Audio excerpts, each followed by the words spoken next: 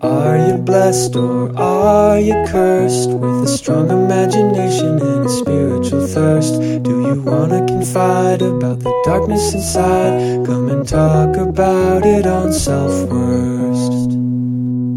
All right, here we go. Welcome back to Self-Worst. I'm Brad Pearson. Happy New Year, I guess. This is the first new episode of 2024. We're almost a month in. It's not really Happy New Year time anymore. Fuck it. I don't know. I've been doing stuff. This show's slowly coming back, and we're recording more stuff, and we're getting this thing moving again. And thank you for bearing with us. But here we are. I don't know. I've been doing shit. I got a PS4. Got a white elephant gift for Christmas. Someone got a PS5 and they were discarding their PS4, and they gave me the craziest white elephant gift ever, which is a highly advanced gaming system, just not the newest gaming system. So I got one of those in my house now. First time in a while I've had a gaming console in my house. I've been worried about the ramifications, the implications of that, being an ADHD person, getting distracted, having it suck up all my time, but it's been fine. I feel like I've still been getting shit done. I still go to work and stuff. I still pay attention to people in my life and things like that. I'm fine. Playing the Spider-Man game a lot. Like that one a lot. That's maybe a little basic, but fuck it. It's so good. You just web sling around Manhattan. Just slinging around New York. That's all. If that was the whole game, I would be happy. It just looks so good. It's so nice. It feels they really nailed the atmosphere of New York and Spider-Man. They really got it. They really did a good job. You swing around. You try it on different spider suits. You get little outfit changes, trying little outfits. Go stop a mugging. Sling around a little bit more. Have a little witty catchphrase or something. A witty retort. And then sling around some more. It's great. Very relaxing. Glad I have that in my life. Fun and unproductive things are okay to have in your life. You are allowed to have those sorts of things. And just sort of relax. And just not... contribute anything. Just do a dumb thing, push buttons, look at screen. That's fine. As long as you're, it's like balance. It's about the balance. Anyway, that's been happening. I'm back in therapy. I got a new therapist. We've done 2 sessions so far. That's fun. Fun, I guess. I don't know, fun's not the right word, but, good. And yeah, looking forward to that. Looking forward to forming a new connection with the therapist. I got to paint all the broad strokes, give him my whole background and all of that. So we're just kind of getting to know each other at this point, but it's promising. She seems cool. Yeah, my therapist is a girl, a lady. I think that's better for me. I've had male therapists, female therapists, and I just prefer a lady. That's just me. It's really your choice. I don't know. So that's what's been going on with me this last month or so. It's just it's January, man. It's just gray, fucked up, gross, cold, disgusting, stuffy nose all the time. Just a long ass slog of a month, but we're getting through it. My guest this week is Donovan, Eyre. They're the co-host of a really great podcast called Radio Free Tote Bag. Go check that show out if you haven't listened to it. If you like this show, you'd really like that one. It's a dating advice show, but sort of through a queer lens, a modern relationships lens. A lot of, they talk to people who are fully monogamous and married and stuff too, but they also talk to people who are in, polycules and transitioning and all of that stuff. And they also do a lot of questions about just socializing, just social anxiety. What do I do when I feel like everybody hates me? What do I, how do I get the confidence to go stand up in front of people? How do I leave the house? Just stuff like that, just nice and supportive and a good chill environment. Go check it out. It's great. It's better than this podcast. No, we're not going to do that. We're not going to do the self-deprecating thing anymore. That's a new arrangement with my therapist. We're really, we're trying to work on that. This is a good show. This is a good podcast. I can say things like that, and it's fun. It's good. This episode I'm actually really proud of. I had a great time recording this, and I'm excited to put this one out. I think they really brought the heat this episode. They understood the assignment. They knew what to bring, and that's all I got. I don't know. This episode speaks for itself. It stands on its own. So let's just go to it and just listen to it. Okay, so the audio's fine. I don't know. They were cool enough to record their audio on their end on a nice microphone, and so I do have a nice crispy recording of their side of the audio, but I had to use my side of the audio because I fucked up and I recorded my side in mono, so I can't just tune out there. It'd be a whole thing. It'd be really a pain in the ass to splice their audio in. So we're just going with the onboard mic. It sounds fine. It's not as good as I would like, but I don't think you'd notice if I hadn't said anything. I don't know. It's fine. I've only been doing this for 7 years. Sometimes I make little rookie mistakes. I'm pretty green. I've only been making podcasts for years and only been working with digital audio interfaces since I was in late high school. Sometimes you just push the wrong button. Oopsie. Other than that, perfect episode. 10 out of 10. One of the best. And that's all. Let's go to the thing. Let's go to the thing where we talk to each other. Right on.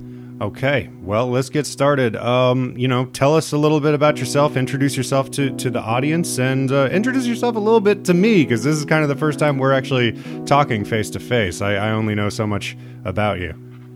Yeah, that's true. We've just messaged on the web. Mm-hmm. We've just been in a chat room together up to this point. Pretty much. I am Donovan Eyre. I am half of the Radio Free Tote Bag podcast. We're a dating advice podcast. We've been running it'll be 6 years in March. We've been going for a pretty long time. It's like an old Loveline style show, except we're trans, and we got lots of trans guests and gender questions. People write their questions in each week. We answer them. We got guests on the show. I found you because we've had a whole bunch of the same guests. Yeah, there's a lot of overlap, I think, in just the kind of freaky lefty podcasting community that just gets sort of recycled around. It's pretty incestuous. Exactly. But outside of that shit, I'm a synth musician. That's a relatively new thing. I've been playing a little over a year now after not playing music for a good 5 or 6 year stretch. I started doing acting stuff last year. I've done a student film. I've done some voice acting. I'm seeing what I can do with that stuff. And I got a cat. And I do programming work in my normie job, but I don't really talk about that. Fair enough. It's pretty boring. I've done some. It's dry as hell. It's not interesting. It's esoteric. It's not interesting to anybody who doesn't also do that. You know what I mean? Because you try to explain and you see their eyes glaze over, and you're like, well, okay, so this isn't. Yeah. I don't even want to explain, but I'll be out with people sometimes. I'll be on a first date and they want to ask me about it, and I'm like, this is the dry shit I do in my normal job. You don't want to know about that. Here's the cool creative stuff I do. And sometimes people press me on it. And I'm like, what do you want me to tell you about data? What are we talking about this for? I can't have this conversation. You need to trust me that you don't want to have this conversation. Yeah, you're going to go to sleep. It's weird. I went to a coding boot camp about a year ago. And, when people ask me if I'm interested in tech and programming, I'm like, interested enough. Like, it's tolerable. It's work that I can do and doesn't make me want to kill myself, like it's fine. It's not, it pays well if you can get hired somewhere. And that's really all I'm looking for. It's work is work. I don't need to love it. It's fine. Exactly. So what about you? Like, did you get started in it kind of for those same reasons, or you're just like, well, this will pay the closest thing to like a middle class wage. And that's like the only shot I have. I kind of fell into it. Mm-hmm. I've got pretty severe ADHD and some other brain stuff going on. Yeah, a lot of people in the tech world do, as it turns out. A lot of people generally, I think everybody's got some screws loose. Mm-hmm. I think that's pretty normal. It's just how aware people are of what's going on in theirs. Now, I went to school for like psychology. I was going to I wanted to be a therapist. And then I wanted to do like research psychology, and I like applied to PhD programs and stuff right out of undergrad. I got into some programs, and I had this moment of like, I'm just doing this because this is what you're supposed to do when you do psych for undergrad. And like, I'm 23 and I don't know what the fuck I'm doing. And every grad student I talked to was like, if you do not want to do this more than anything in the world, you're going to want to kill yourself. Like, I'm just being straight with you. Do not go to one of these programs unless you're all fucking in. And I'm like, I'm 23. I don't know if I'm all in on anything in my life. I don't know who the fuck I am. So I bailed on that. And I'd had like a little bit of exposure to R, which is a programming language, data specific stuff. And I was like, I'll apply and see if I can find an intro thing with that. And I honestly lucked the fuck out. I got a job at a startup, like a 10-person company. They paid for me to like take classes, and I kind of fell into it. And it pays well, and it's pretty flexible, and all things considered, it's a good ass job. I like lucked the fuck out, but it's dry as shit. I don't. No part of me is like, yes, I love what I'm doing, but it's fine, It's weird. I've met a couple of people who are super into tech stuff. They're pretty few and far between in the actual industry, though. Like, there's people who are really interested in tech stuff just from like a little burgeoning capitalist standpoint. Like, they want to start their own little company and they have this idea for an app and blah blah blah, and like, okay, whatever. I will never relate to that, but glad we got your innovators out there or whatever, right? It's like Uber for Lyft. Yeah. It's it's usually stuff like that. Like, cool, great. But then there's people like my instructors were so enthusiastic about it. Like, they kept like his like common refrain, my instructor Daniel was like, isn't that cool? And I was like, yeah, it's cool. Like, it's cool. But like, he was just like so enthused and so enthralled with it. And I was like, okay, so this is why you're like not only working in tech, but teaching tech, because this is like your thing. And like talking to computers has been like a thing since you were like 12 years old. And this is you. So that's great. But it is cool. It is cool. It is cool. It's an interesting, like, what you can do with it is really interesting, and how computer science has developed, the whole history of that. Like, I barely know anything about the history of coding languages and computer science, data science, JavaScript, all of that stuff. But it's interesting, like, how that stuff gets put together, and I can't fathom the sorts of minds that can write those sorts of things, like just develop a new language out of nothing. I'm like, no, I'm good. Like, if it's already code that's there, and it's like bolts of cloth, and I can cut pieces out and make something with that, that's great. But so far as like coming up with a whole new fucking fabric, and it's crazy. It's insane. That is insane brain stuff. So yeah, I don't know. I was always a little intimidated by all of that, but here we are. What made you want to start doing psychology?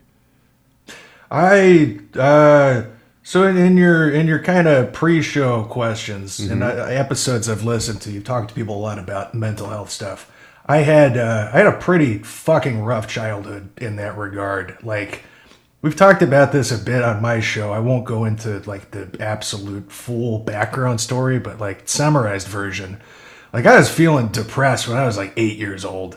I was feeling I had weird obsessions. I was raised Catholic and I would get these religious fixations. Like, I was in a pretty constant state of like stress and anxiety and depression without having any language for any of that because I was a baby, right? So I like started to kind of realize, I think, that not everybody was like that and that something was going on. And I'm pretty lucky that I've got like a good family situation. I was able to get into therapy. Like, they took me seriously bringing these things up. But I was, in and out of seeing different psychologists and trying to get diagnoses. We were also moving every 3 years growing up. So just a lot of stuff going on. I ended up going to inpatient at like 15 because I tried to kill myself while we were out of the country, and that's not good. So they sent me back to the U.S. I got put in like an inpatient program. I've been in one of those twice as a teenager, and got a diagnosis of obsessive compulsive disorder and ADHD and major depression. Some classics right there. Everybody knows them. Everybody loves them. Yeah. And I've, been dealing with that my entire life to varying degrees of success. Pretty good recently. But I had a couple really good therapists in there, and I was like, damn, these people saved my life in a lot of ways. This sucks, but I'm fascinated by what the fuck is going on with my brain and other people who deal with this stuff. So I wanted to learn about all that. So that's how I got into it. Okay, yeah, that makes a lot of sense. So your obsessions when you were a kid? Sounds like it was a lot of like religious-based obsession, which that is one big facet of OCD. I don't remember what the other ones are, but like I've heard somebody talk about this before. There's categories that an OCD brain really likes to latch onto and fixate generally, and one of them is religious. One of them is like weird like obsessions with like sexuality and violence or like intrusive thoughts, stuff like that. One of them is too. Yeah. There's a couple of them. One of them I think this more happens with like people with like more like delusional disorders, but like paranoia and like, scheming and Illuminati and reptile people and shit like that. Like they get obsessed with that kind of stuff, like that can become an obsession. Weight obsession, body dysmorphia is an obsession, so like it all kind of goes back to the same basic disorder, but in different, just pointed at different things, basically. You get latched on to different stuff. Yeah. So, but for you, it was religious stuff. I was raised like pretty intensely Catholic. Interestingly, like my mom has since left the church pretty recently. None of my siblings are religious. Like everybody kind of got out of it and realized it's not a great thing. And it's a whole other wormhole to go down. But like my mom was raised extremely Catholic, and so I was raised extremely Catholic. And I just had all these fixations on like, if I did something I perceived as like wrong, or I thought that like God wouldn't like it would consume my thoughts, and I would have to I would just feel this intense weight and physical like pressure in my body, like a sickness feeling, where I couldn't like focus on other stuff. I would be so fixated on, this one thing and like what I was supposed to do to atone for it, basically. A lot of it, like in retrospect, wasn't even necessarily like connected to like Catholic doctrine, but I think just that overwhelming sense of like shame and God is always watching, and like if you do something wrong, like that's fucked up and you have to like suffer for that, basically. I would just go through these awful cycles with that, and it really sucked. And again, I didn't have the language for any of what was going on, because this was hitting me when I was, a pretty young kid. And luckily, there's no lingering effects in the long term, and none of that religious trauma affects me at all anymore. Yeah, you're totally fine now. Clean slate. Tabula rasa. Yeah, not good. But yeah, I mean, it sounds like you were like a true believer in some ways in the biblical story and all of that stuff. But I mean, you don't necessarily even have to be. It's more just that it sort of, it irritated some sort of perfectionist streak within you that was in there. And it doesn't really matter that it was Catholicism specifically, could have been anything else. But it does seem like Catholicism does have a particular way of riling that up in people. So I don't know. The shame thing is just enormous with it.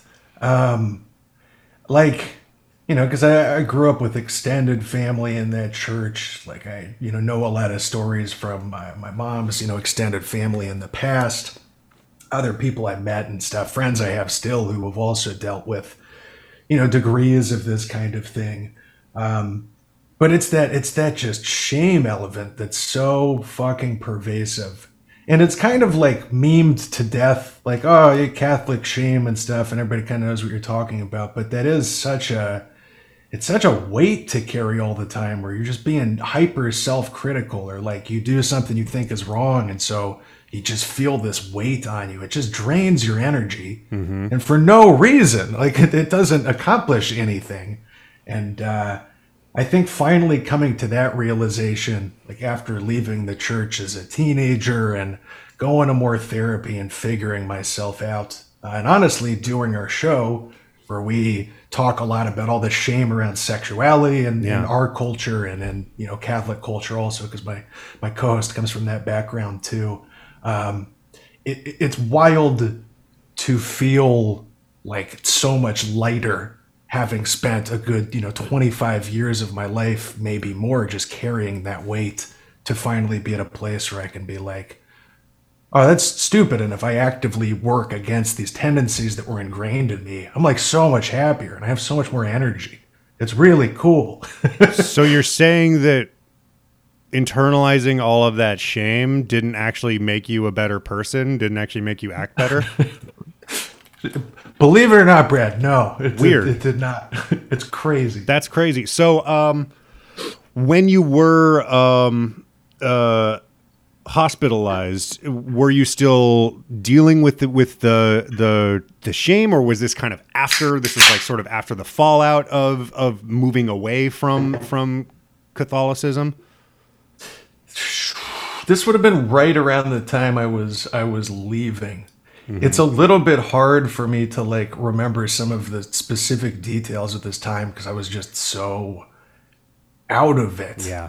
Like when your brain is running, obsessing over things and just running at full steam all of the time, like I would just have stretches where I would dissociate and shut down. Yeah. I would just memories can be harder to form when you're putting all your, energy into that stuff. I don't know if that part, it was related to that for sure, because that shame thing is tied up with the anxiety and the depression that I was feeling.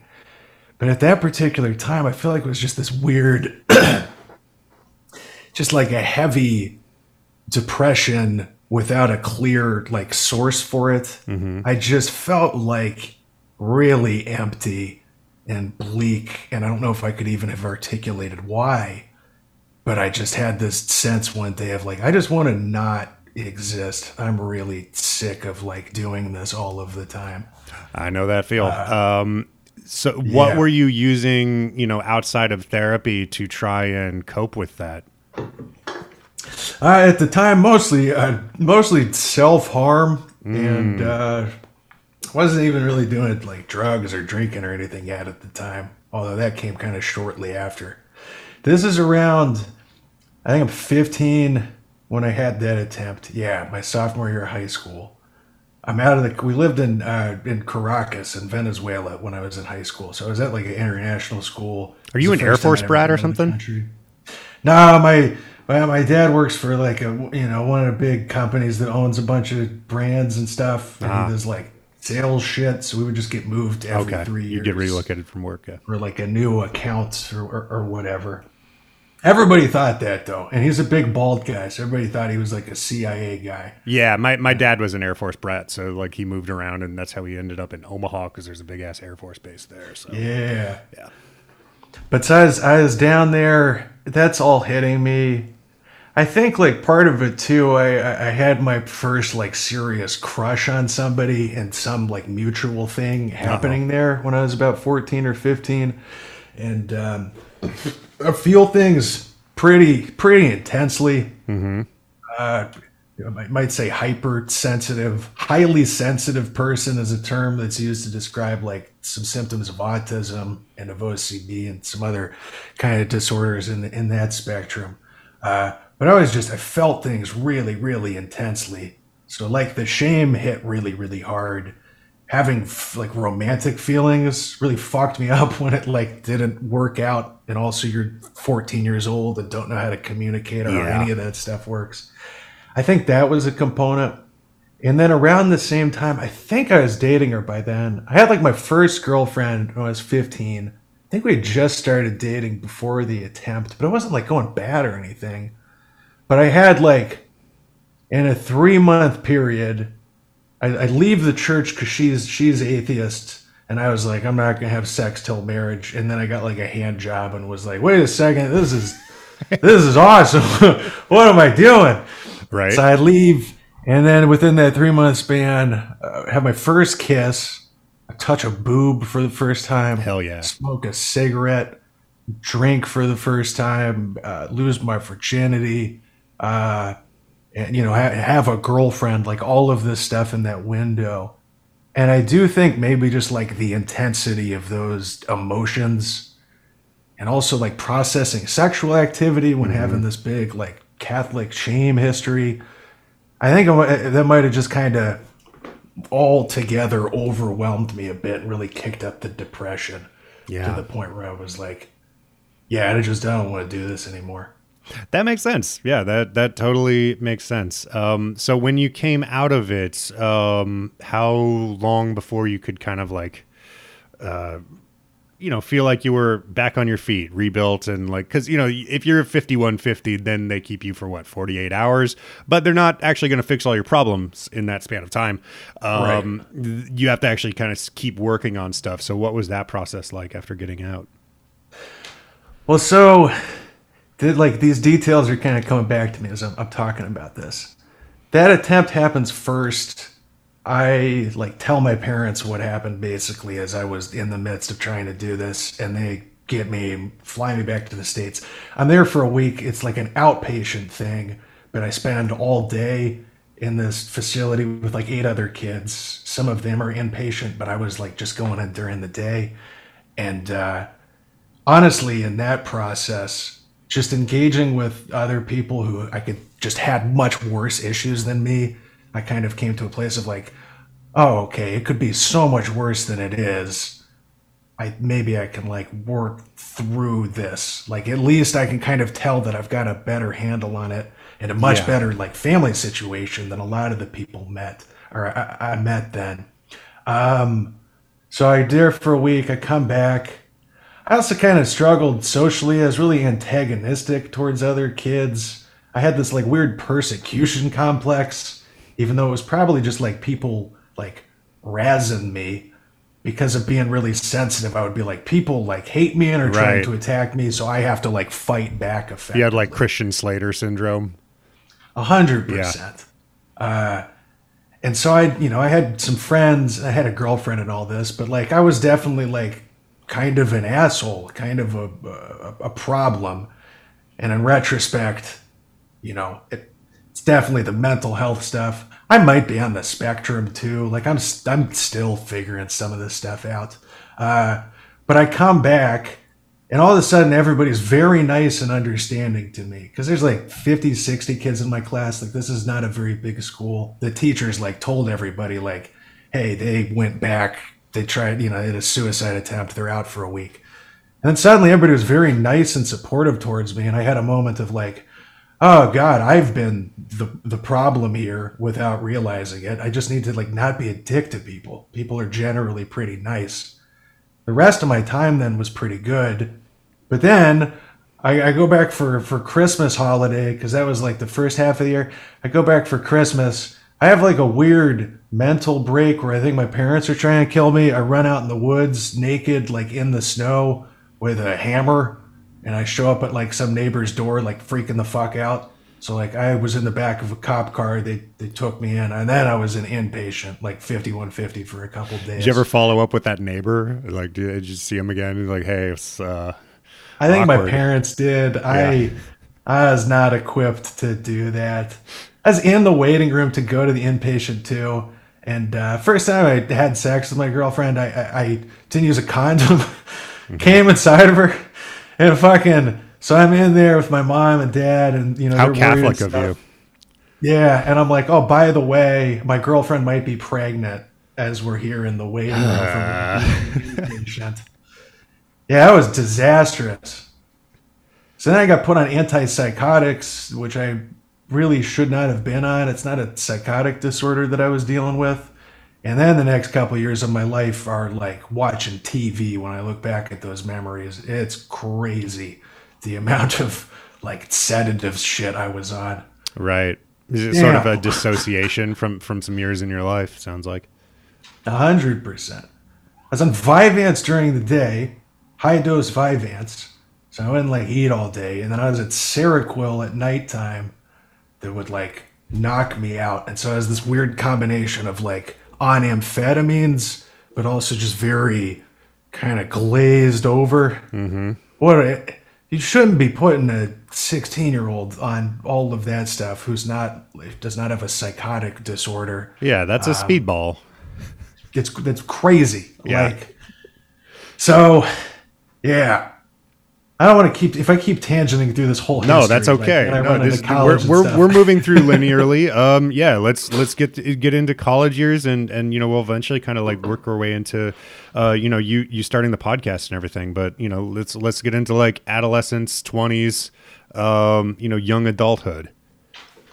Okay, so coming out of high school with all that stuff going on, I managed to graduate. I managed to get into school. I went to Ohio State, which is where I ended up meeting my co-host.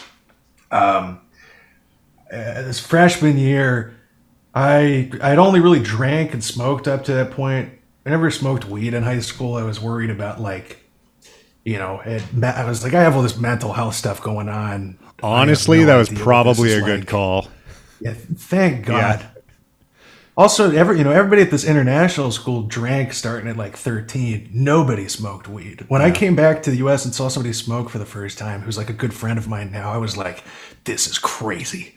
This is they're smoking weed. This is nuts. It was a different vibe back then, man. It really used to feel like super illicit and crazy and like clandestine, and now it's just sort of whatever.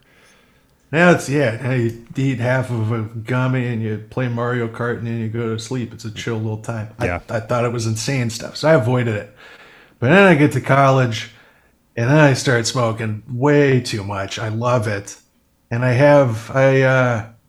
without incriminating myself and going into too many details, I get a little explorational with some psychedelics and have experienced kind of an ego death situation where I'm like, oh my God, you know, I've been this, you know, kind of almost arrogant person, all of this confidence the past couple years from the Vyvanse and the Seroquel I'm on.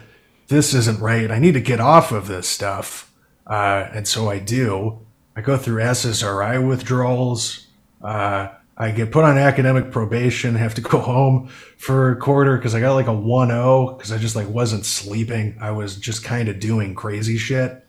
Then I enter this big stretch through college of being unmedicated and untreated for any of this.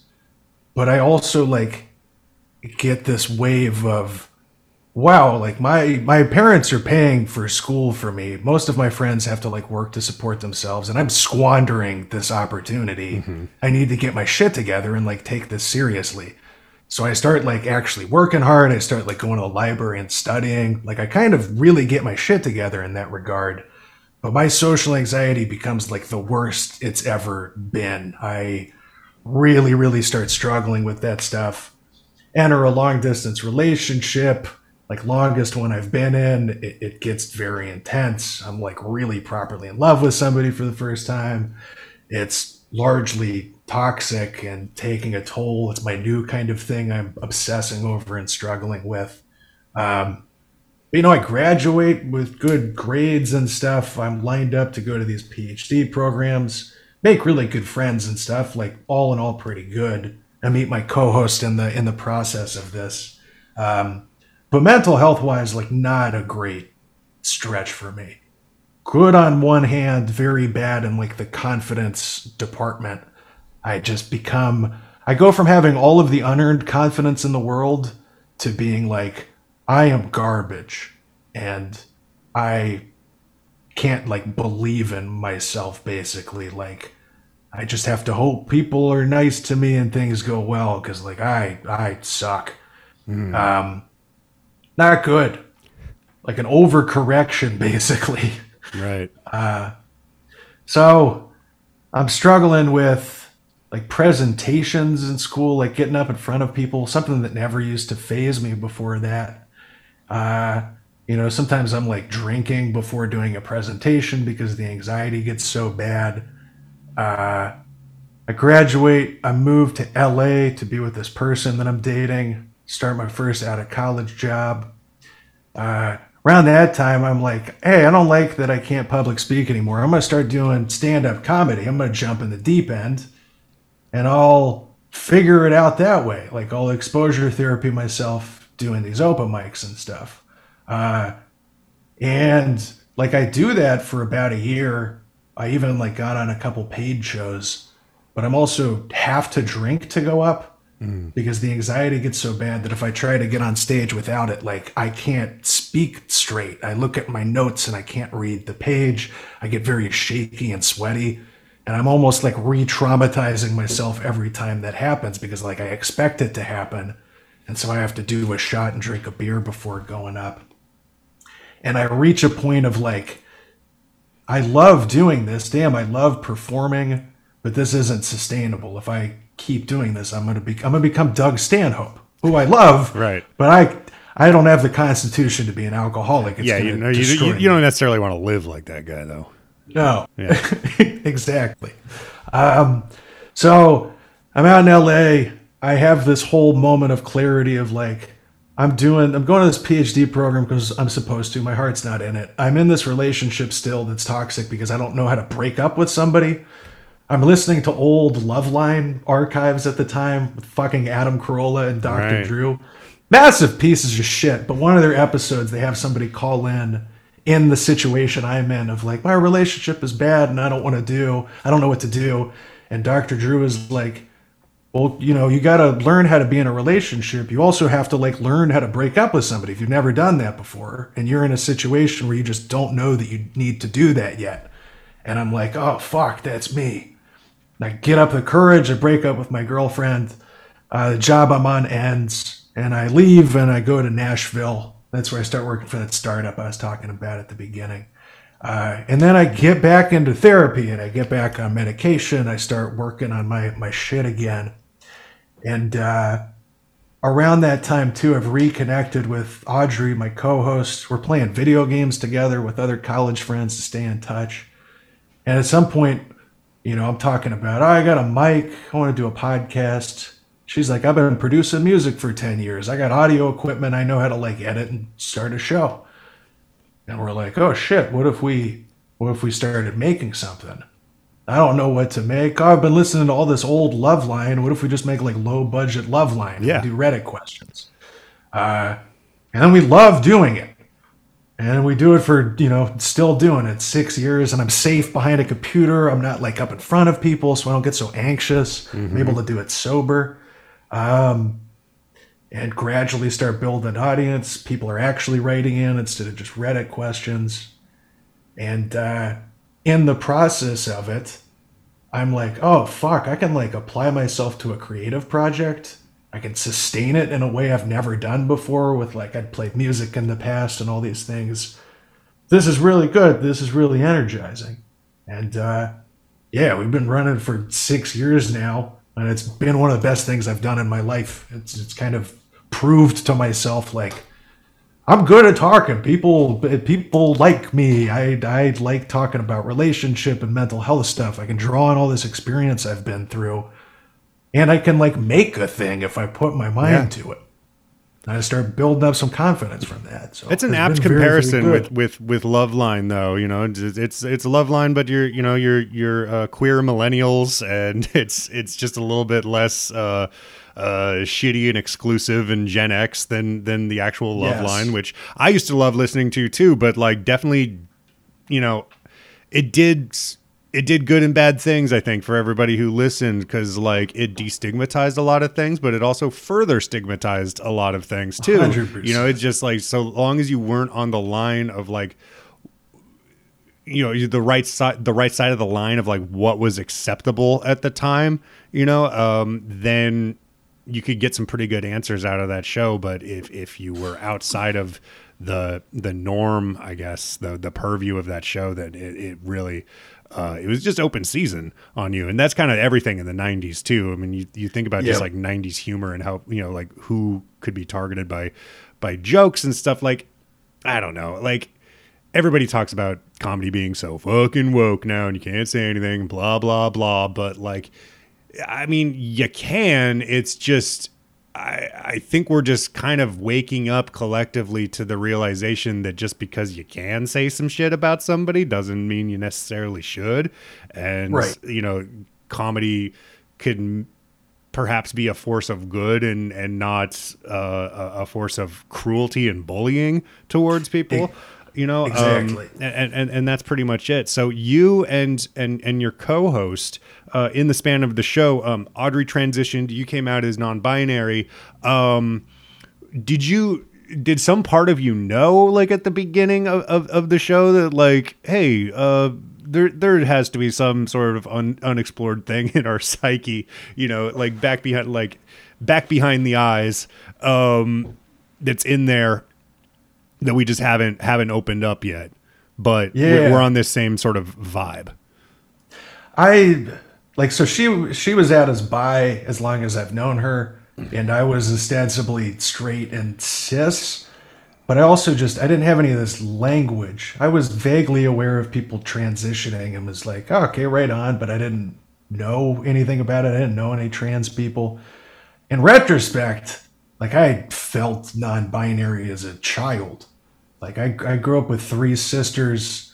I always remembered this distinct longing of, you know, I would like the quote unquote boys stuff. I was into all of that, but I would see them getting into like makeup, you know, and like these girly shows that like love teenage drama kind of things, and just the fashion sense and you know, femininity. And I was always like, fuck, I want that. I don't not want this, but I want that also.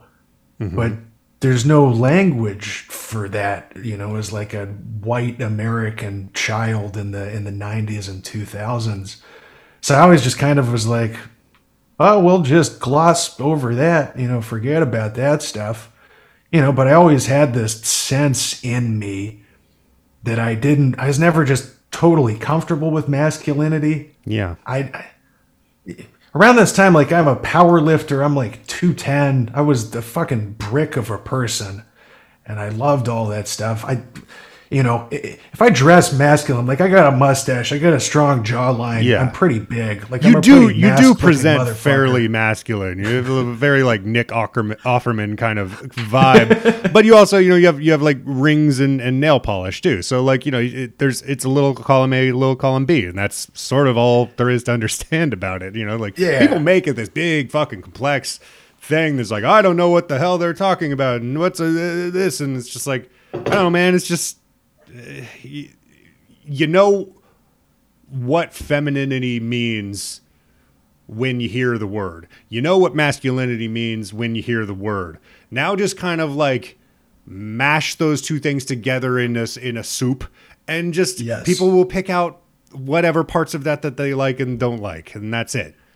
And if, I had this realization of like, because people would approach me and make assumptions about me because of the way that I look, where I was like, fuck, I'm not that person. I'm not like a macho asshole. I'm an extremely sensitive person, and I want to be pretty also. And I really like androgyny and kind of hard intersections between masculinity and femininity. Like I'm a little bit hungover today. I'm looking pretty mask, but like in the way, it's only been recently that I'm really like finding an aesthetic that I like. When I'm really looking the way that I want to, I do a lot of colorful. I've got long earrings. My hair is long. I like having my makeup done. I've got my rings and my nails painted, but I've got a mustache and I can squat, a ton of weight and all of this stuff. I like the hard contrast between those features. And it's, non-binary is such a big umbrella, but like aesthetically, that is what speaks to me. I like just the hard contrast of both elements. And so through doing the show and having friends come out, I was like, oh shit, if people approach me with that context, I feel much more captured. Like if you're meeting somebody for the first time, you got to make assumptions with the categories we put onto people. It's a mental shortcut. That's why all this shit exists. I am better understood if you're like, this person has elements of both of these things. I feel much more captured by that if you need to snap judgment, understand where to start off with me, basically. And finding the language for that and realizing like, not only is that a thing I can be, it's like what I've been this entire time, has been really good. Like I struggled with fashion in the past. I always didn't know how to dress. I never really liked how I was dressing. And now I fucking love this shit. I have like so many outfits that I'm energized by, and this has been a pretty recent, discovery for me. And it's been really, really good. I feel the most myself I have ever felt in the past couple of years since I've been out. That's great. Walk us a little bit through the process of finding that line and finding, what parts of masculinity, what parts of femininity you want to keep or put aside, and trials and tribulations along the way. I'd love to hear about that. Yeah. So I grow up conditioned with all of that stuff. And like 2000s war movie, airsoft, Dane Cook, shitty, mean humor, like masculine energy. And I didn't really, I feel like I kind of like faked a lot of that because I was like, this is what I have to be or else people are going to fuck with me. So I need to like be scary masculine, basically. And never felt captured by that. And like, I'm a pretty gentle person when it comes down to it. And I didn't like that, but I was trying to protect myself, I think, and I didn't see this other option. I would have these waves of like, I feel something and I don't know what it is. Like, does this mean I'm gay? Am I bisexual? And I was like, I'm not really attracted to, men, generally speaking. So I don't think that's it, but it's something is different. Something is not just kind of the straight cis norm without having any of those words as like a teenager.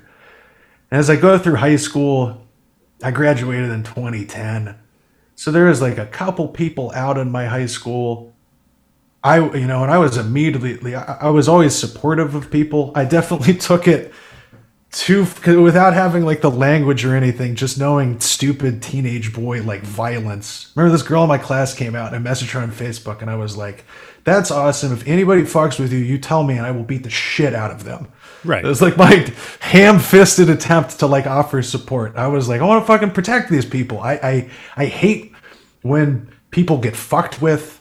I hate when, weaker people or animals or whatever are fucked with by somebody bigger or more powerful. That was Did you ever get fucked with?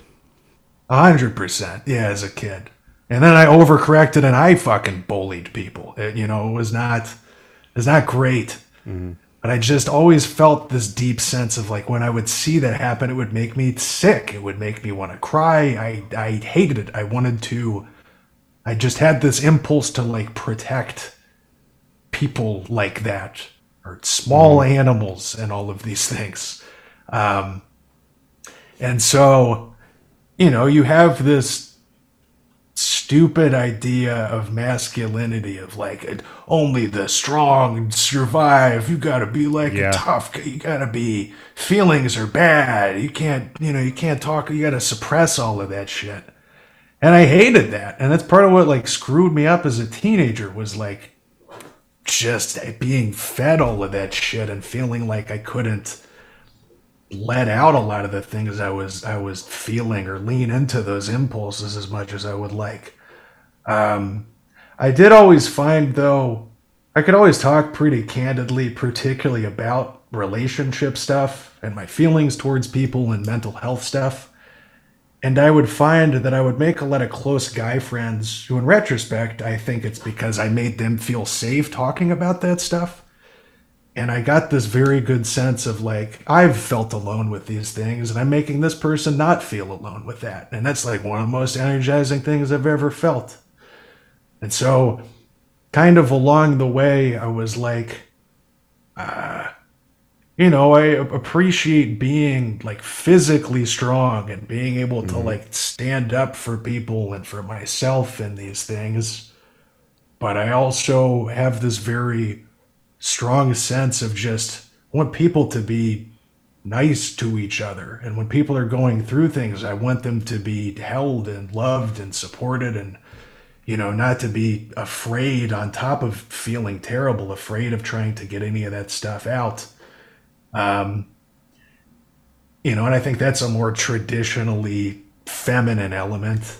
And those categories are all, it's bullshit, but to try to explain kind of where I'm coming from, it's just my mental image of like my ideal encompassing myself is being, I'm strong, I've got my power lifter body, I've got this mustache, but I've also got extremely flamboyant makeup and colorful eyeshadow, and I'm wearing heels, and I'm wearing like a dress or something, and I'm benching 1,000,000 pounds. It's just the hard contrast to these things.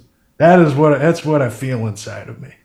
Yeah, I mean, as a really sensitive person, I think you probably pick up on when people are being shitty, when people are being bullied, when people are being intimidated, and when you yourself are being, bullied or intimidated. That really sticks with you. And same. Like I speak, from experience on a lot of this, and still to this day, I think have a lot of internalized toxic masculinity stuff that I'm still kind of picking through, still kind of like talking about with my therapist, and like,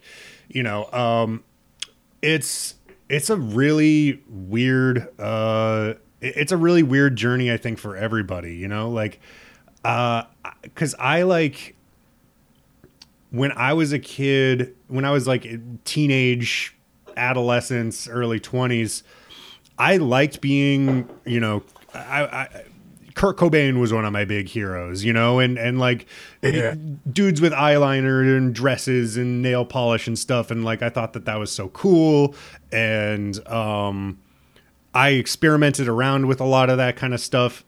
And, like, this is just my own journey, but like, I found out that kind of just wasn't for me. That just wasn't what I wanted to, like, it just never felt right. I was just like, I don't want this shit on my fingers. I don't have time to fucking put on makeup every day. Not for me. For sure. Just not my vibe. You gotta feel it out. But like coming back around and picking up elements of masculinity that I actually like, that I had initially sort of not rejected, but sort of like sidestepped and just wasn't really into, so far as athleticism and just a particular masculine chest out kind of swagger that just how guys carry themselves.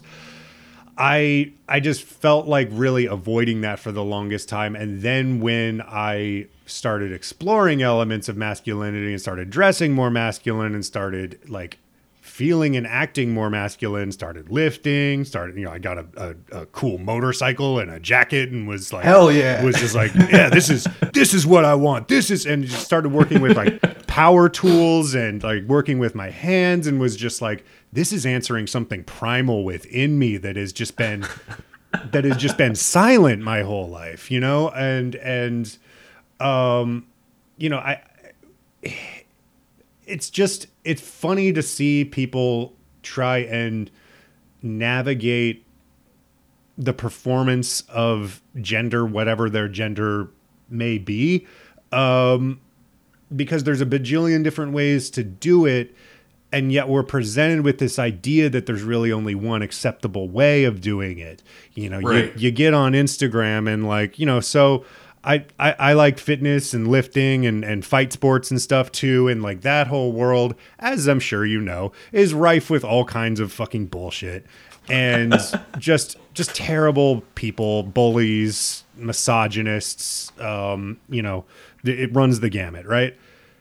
And so the algorithm will show you stuff that, you know, like the Punisher guy, the like big fucking pickup truck with the 5 foot like hood, like, you know, those kinds of guys, you know, who like, it's like imperative to them to like present a particular type of masculinity. And not only that, it's like, that's the type of masculinity, and anything else is like, you're a fucking sissy, you're a fucking soy boy. And like, this is what's wrong with this generation. We're so soft and blah, blah, blah.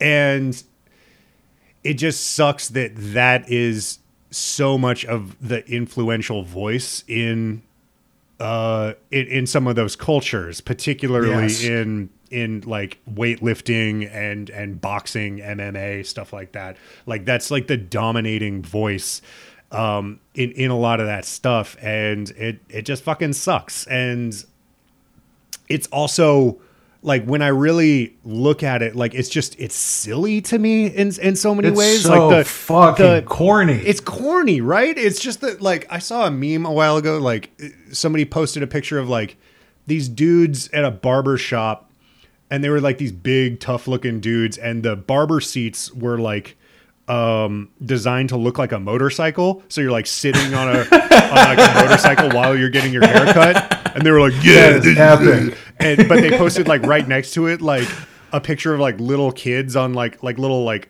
toy ponies getting their haircut. And it's like, this is the same thing. They're playing a little, they're doing their little, oh, you're on your cute little motorcycle. Like, and it's just so pathetic. And yet I don't know, like, this is a thing that I need to examine in myself, but I feel like this need to like prove myself to people like that still, which I should probably just let go of. But like, it's not even that like I want them to like me or respect me. It's that I want them to know that like I'm not afraid of them, I think is what it is, you know, and it's just been a weird thing that I've had to reckon with. I don't know. We watched the Royal Rumble yesterday.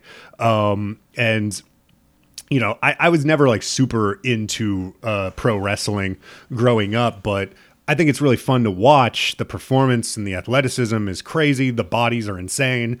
And you know, that I think more than anything it's, you know, who said this? I think, I don't know if Casey Salengo, former guest of the show, actually said this, like came up with this himself, but he was like, oh, it's male drag.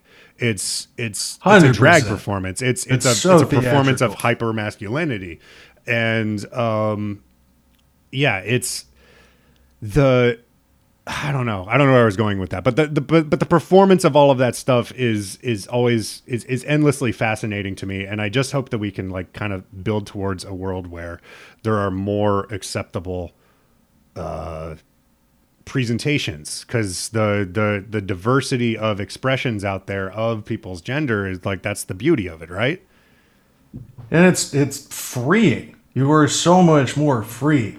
Let me back up a second and hit you with something, because you mentioned kind of fear and wanting to prove yourself. Yeah. Like all of that type of masculinity and what I felt when I was younger, it is just fear. Yeah. It is kids who are afraid because you grow up being fucked with and you have to, okay, I'm going to fuck with people harder so I don't get fucked with. Yeah. It all comes down to fear and subjugation. And it sucks, and it's self-perpetuating because you get traumatized in whatever way and you're afraid of all of this shit. So you start doing it right back, and it keeps going and going and going.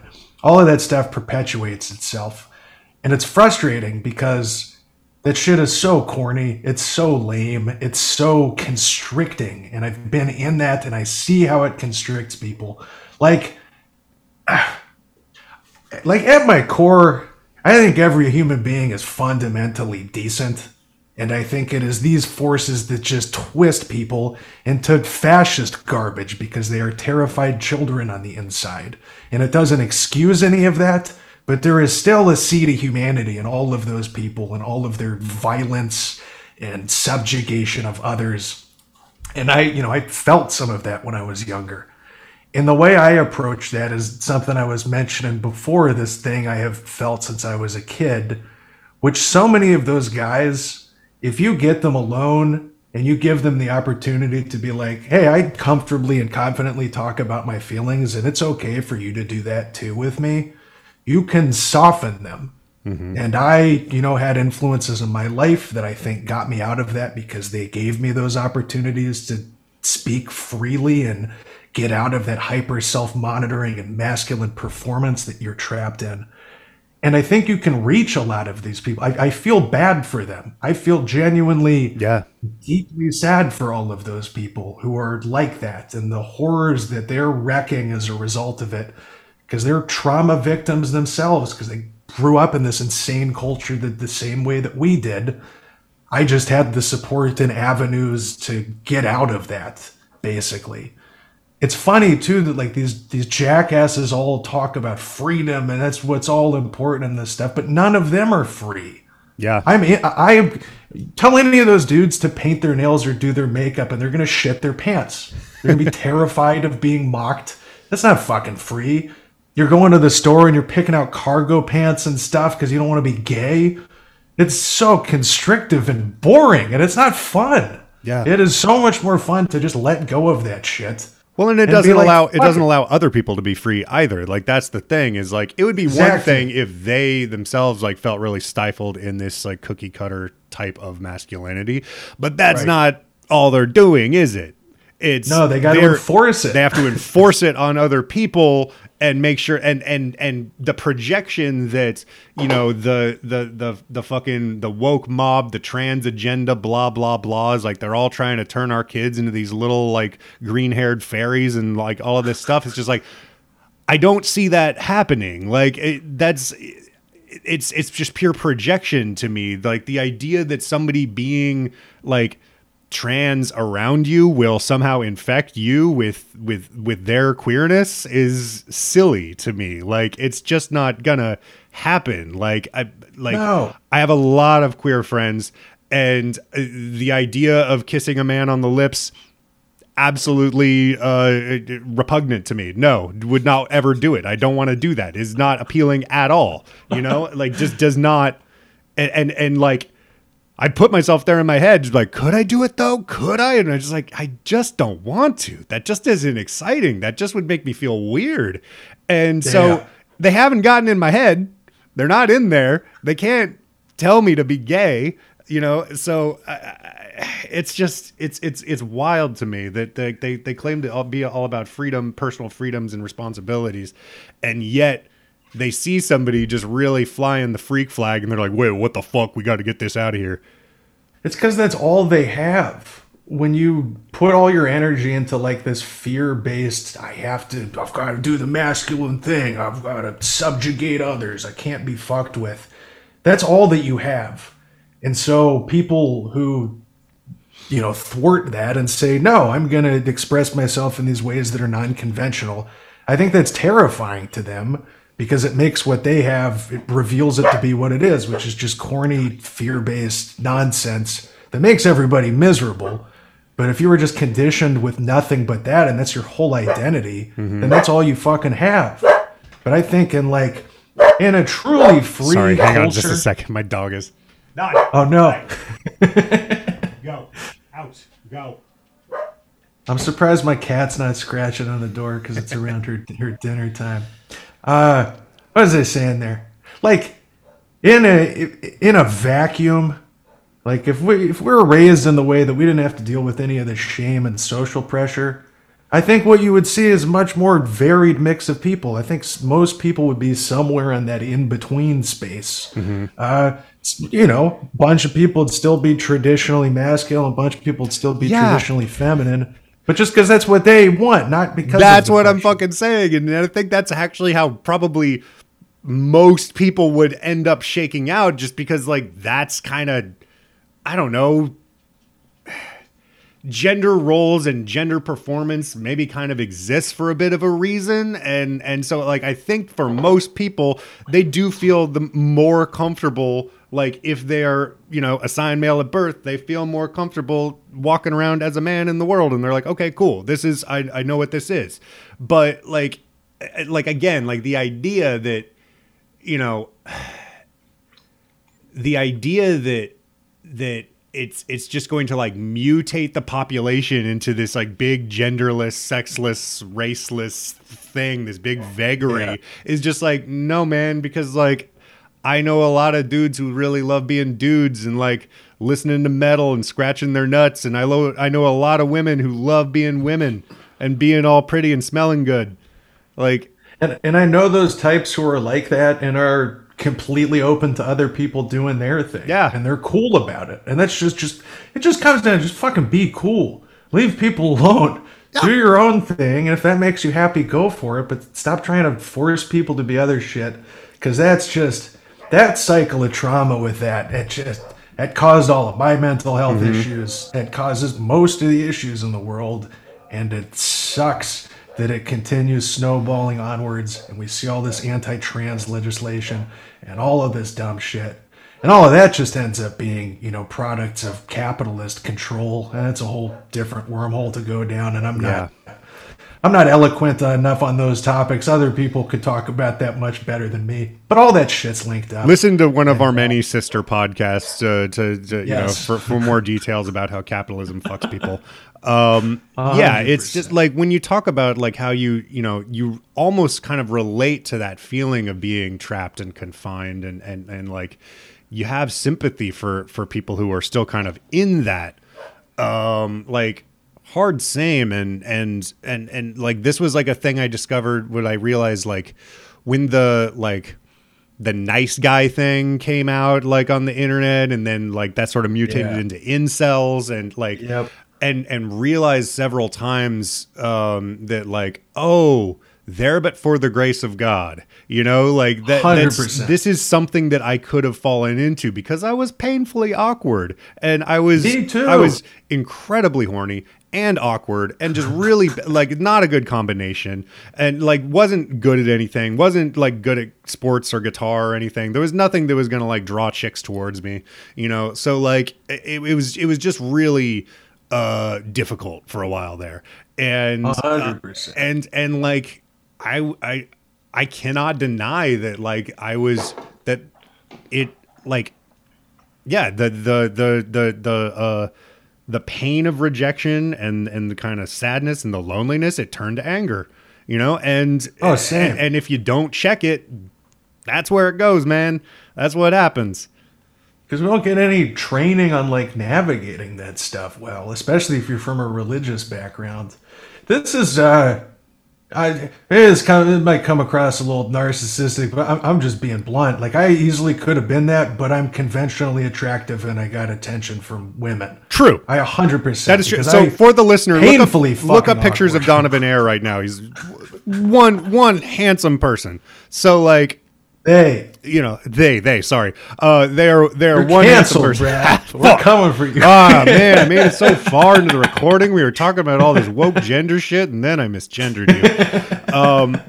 That happens, don't worry. But yeah, where was I going? Donovan's a very handsome person and doesn't have to deal has handsome privilege, has a big muscular privilege. It's crazy. So that's I was just on House of Decline, but I don't think the episode's out yet. Do you know Alex? Do you know House of Decline, the comics? I do know. I know the guys? comic. I haven't listened to any other stuff. Should listen to the show. He's an incredibly good, brilliant dude.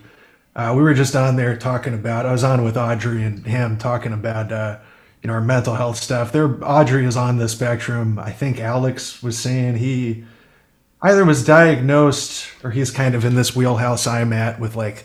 There's a ton of comorbidity with OCD and ADHD and autism spectrum. It might all just be the same thing, is what I'm hearing from. I seeing somebody for a bit who's a psych professor who has like similar diagnoses that I do, and just the way that there's a kind of stereotype around what autism is. And so you kind of get diagnosed with it if you fit that, but you don't.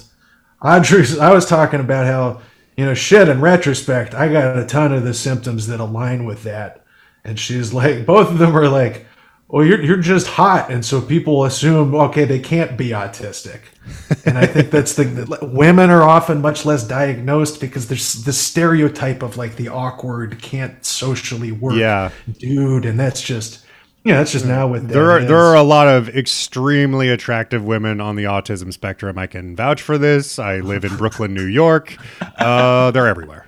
So, but it's weird how that can kind of, if you don't fulfill like the stereotype of it. I don't know. That's a whole other track to go down. Like mental health diagnoses are very, very imperfect, and that's a whole thing. I'm trying to sort some of that up. Yeah, it can be a little tough to navigate. People can be misdiagnosed or like not be diagnosed until later, and it's a soft science and it's imperfect and it's moving along and self-correcting as science does as time goes on. But I think that unfortunately can lead people away from it. Just be like, well, but 5 years ago you were saying it was this and now it's this. Yeah, and so maybe this is bullshit, it's just science, baby. Yeah, that's just what science does. Science kind of progresses and moves along. But anyway, let's lastly talk a little bit about music and what got you back in, and what took you out of it in the first place. This will cap off my mental health journey and gender journey pretty good because all this has been very intertwined for me. As part of like the Catholic shame thing, I can't remember if I was mentioning this earlier, but I've been horrifically self-critical my entire life. Like, just a horrific fear of looking stupid. To the degree that, I had all this anxiety about being on stage and all of this stuff and performing and being perceived. But I realized like maybe 2 years ago now that like I couldn't even sing alone in the house with nobody else listening because I was afraid I would look stupid. Wow. To fucking who? But I had this sense one day of like, look, Jesus, I feel your this NSA intensely. agent, that's who. Yeah. Or God. My conclusion, I talked to my co-host, was like, is it a religious thing? Am I just constantly self-monitoring because of all that Catholic shit of like, am I fucking up? Am I going to hell or whatever? When I had that realization that was dumb and that I needed to fight through that, it has been the most freeing thing I have ever experienced. So at the beginning of last year, I was in a relationship. I was dating somebody who's an actress, who's this very, very talented performer, very confident with all of it. And I admired that so much. And I really had this sense of like, fuck, I want to be able to be free. Like I feel all of this stuff, this feelings that I want to get out in art that I just straight up haven't let myself do any of that. I played in like jazz band in high school. I played clarinet for many years. I played guitar and bass. But I struggled to play with other people because I would be so self-conscious about fucking up or sounding bad, and then they would make fun of me or something. And so I just like quit all of it. I was like, I guess I can never do this. Despite music being like my main important art form, I listened to a lot of weird shit. It's gotten me through, a lot of these bad times that I've gone through. I hear music in my head. But I was just kind of, I can never do that. It's just not for me. Through dating this person, I talked to her about some of this stuff, and she kind of planted those seeds of like, yeah, you can just do that. Actually, like, just embrace it, just embrace doing that. Go for it. And so I had this moment at the beginning of last year where I was like, I am actually going to set goals for the first time, and one of my goals was to work through that stage anxiety without using any kind of medication or drugs. The other one was to get up and perform in some capacity. And I was like, she had, knew all this acting stuff. She's like, there's a good school for that there. Like, go take an intro acting course. Everybody will be new. It'll be supportive, be comfortable being vulnerable. And I went in on the first day, and you had to get up and like explain what you were trying to do with it. And I'm visibly shaking and sweating. And I'm like, hey, this happens to me. I get so nervous in front of people, and I'm a good speaker, but it makes me not able to speak. And I hate that feeling. I want to work through this. And like 3 classes later, it was good. This thing that made me quit comedy, that has been holding me back for most of my life, but like 6 years since trying on it. It was like, what the fuck? I just had to like exposure therapy myself a little bit. Holy shit. And it was excellent. And I was like, wait a second. Like, I never let myself act. I did drama tech in high school because I was afraid of it. I was like, this is so vulnerable and scary and fun. I got to do more of this. So I was doing classes all last year. I'm still doing that stuff. I just had this sense of like the podcast is scratching the creative itch that I have, but I can't get the abstract stuff out through, my show's format in the way that I want to. I got to explore some other stuff. So I start doing the acting stuff, and then I'm like, oh, most of the music I listen to is electronic. Like, maybe part of the reason outside of the self-consciousness that like I bailed on that was because with an acoustic guitar, I can't really make the sounds that I hear in my head in the music that I really like. So I started messing with Logic, which is just like a DAW, like Ableton or GarageBand, all that stuff. Started doing computer stuff and made some stuff that like I liked okay. And I did a bunch of YouTube tutorials. I got a handle on it. But it didn't quite click with me. But it did, like, working with that stuff and working with a piano keyboard to control it. Like, music theory clicked with me in a way that it never did on guitar. And then I started a new job over the summer. I got a signing bonus. And I was like, what if I bought, like, a hardware synth? Because I like tinkering with things, and I've got all this tech knowledge. Maybe being able to physically mess with it will be good. And now for the past 4 months, I play synth for like at least 2 hours a night. I have never had an instrument click with me this much. I have never like made stuff where I'm like, holy shit, this is what I'm hearing inside of me. I'm flowing with this in a way that I never did with guitar. And it's been so fucking liberating. And I do it every night. And it's very meditative to me. I can get these feelings out. Along this process too, like I went through this awful breakup with that person. We were living together at the beginning of last year, and I needed an avenue to get those feelings out. And this has been letting me do that. I also started seeing somebody in this process who's an actress and muralist up in Milwaukee, who is the most creatively encouraging person I've ever met in my life. She's fucking incredible. One of my favorite people I've ever encountered, and I've met a lot of people. And she has been extremely supportive and jazzing me up and pushing me to like post some stuff on social media. Who fucking cares if you're gonna look embrace looking stupid? Forget any of that. That's part of the process. Just do that and get it out there and be energized by that instead of processing it as anxiety.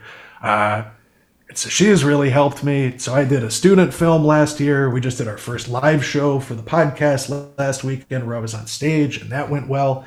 I have 2 songs that I am doing vocals on that I used to not be comfortable doing, and I like the vocals.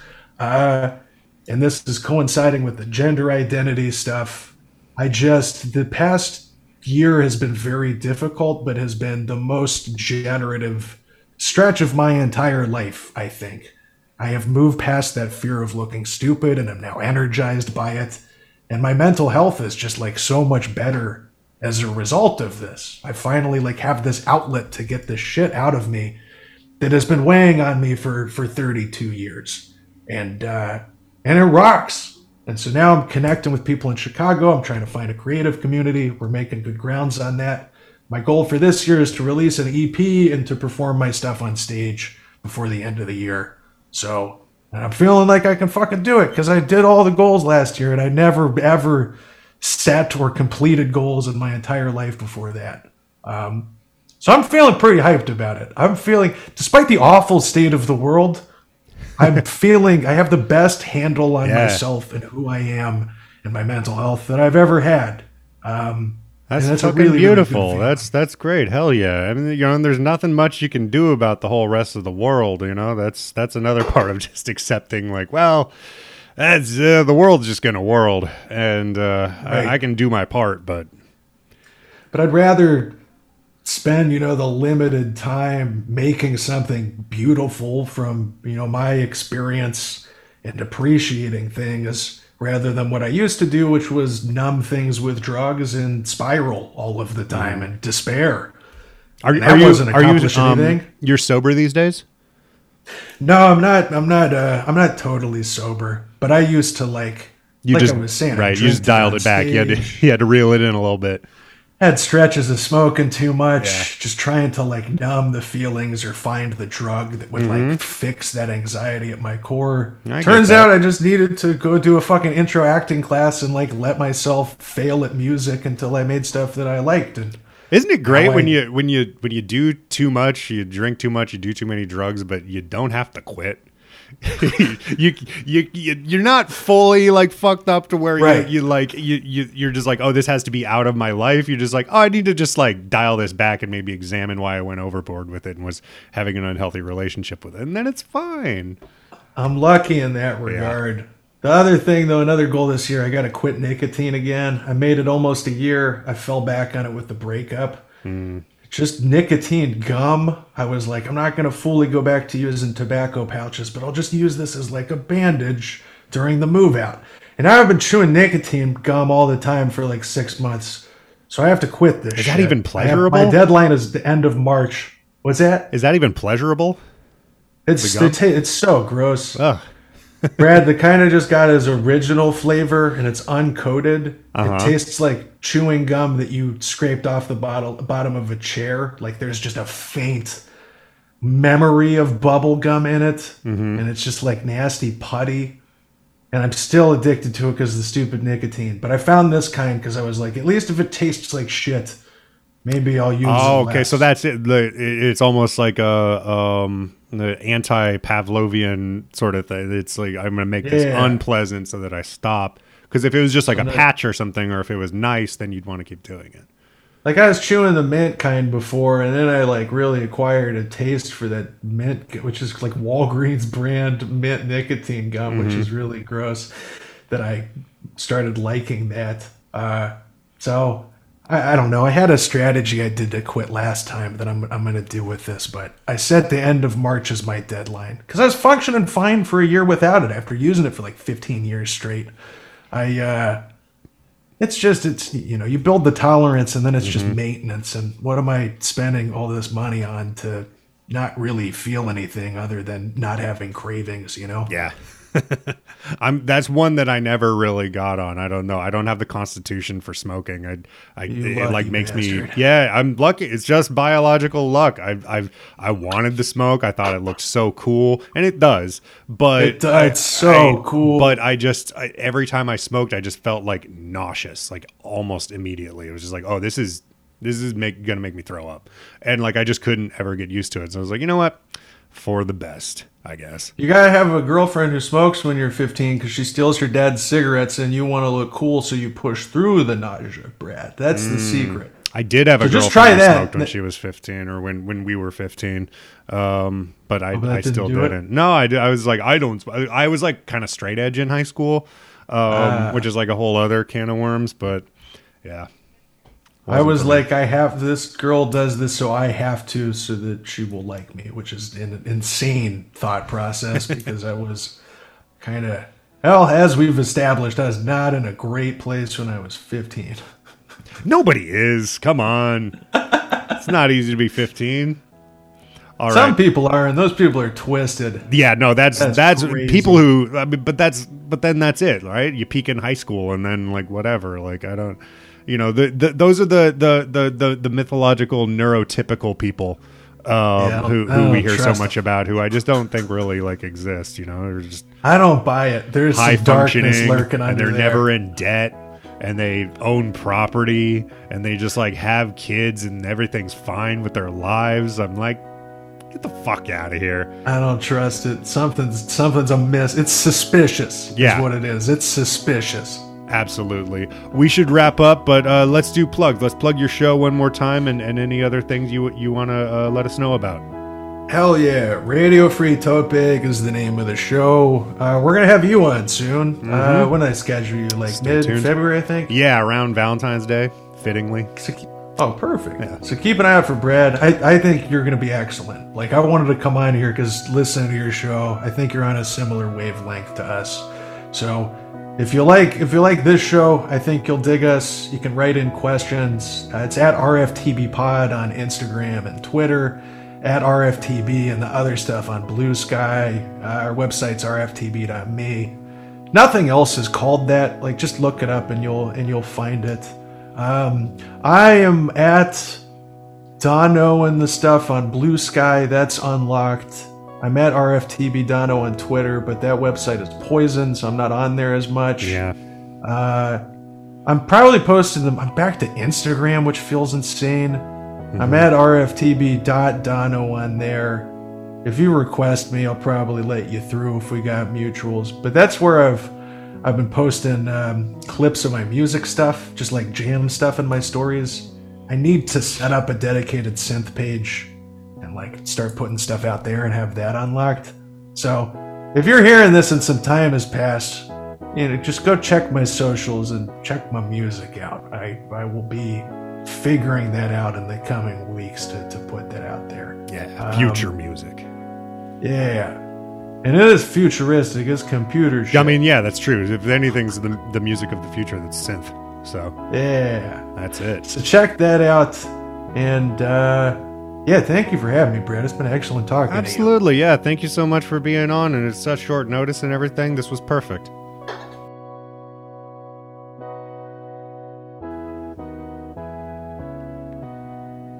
Thank you once again to Donovan Eyre for being on the show, and thank you for listening. And if you want to support the show, go to patreon.com/selfworst. Kick in as little as $1 a month, and you can get bonus content, little snippets I cut out, little extras, little bonus episodes where I just talk to myself in a really super hinged and not crazy manner. And you can get all of that for $1. And you'd be helping me out. And let's see, follow me at Radical Pearson on Instagram and I guess on Twitter. I don't really post on there anymore. I haven't really posted or been on Twitter much since Kissinger finally croaked. I feel like it peaked, and that was it. And there's no point in going back, and the place sucks. And so I don't know. Sometimes I'll post a thing on Threads, but I don't get enough feedback on there for it to really give me enough dopamine to continue doing that either. So I guess I'm just on Instagram. That's fine. Follow the show on Instagram too at Selfworst. And that's it. Music is by Shea Bartel. His theme song was co-written by me and Shea Bartel. How about that? And yeah, I did the artwork. I did the editing. I run this shit. I post it. I do everything. So thanks, me. That's all. Try and, just keep your head up, keep your chin up. Go for a walk or something every day, even if it's unpleasant out. Get out of the house, go do a thing. And, eyes on your own paper. Stay in your own purview and keep doing what you're doing. And try and not try and not fret too much about the world at large, because that's going to just do what it's going to do, as we discussed in this episode. And what the fuck? Keep trucking along. That's it. I'm Brad Pearson. Until next time. I don't really have a sign off anymore. It used to be go out and fail. It's good for you. I don't like that anymore. I haven't come up with a new one. So, bye. See you in hell.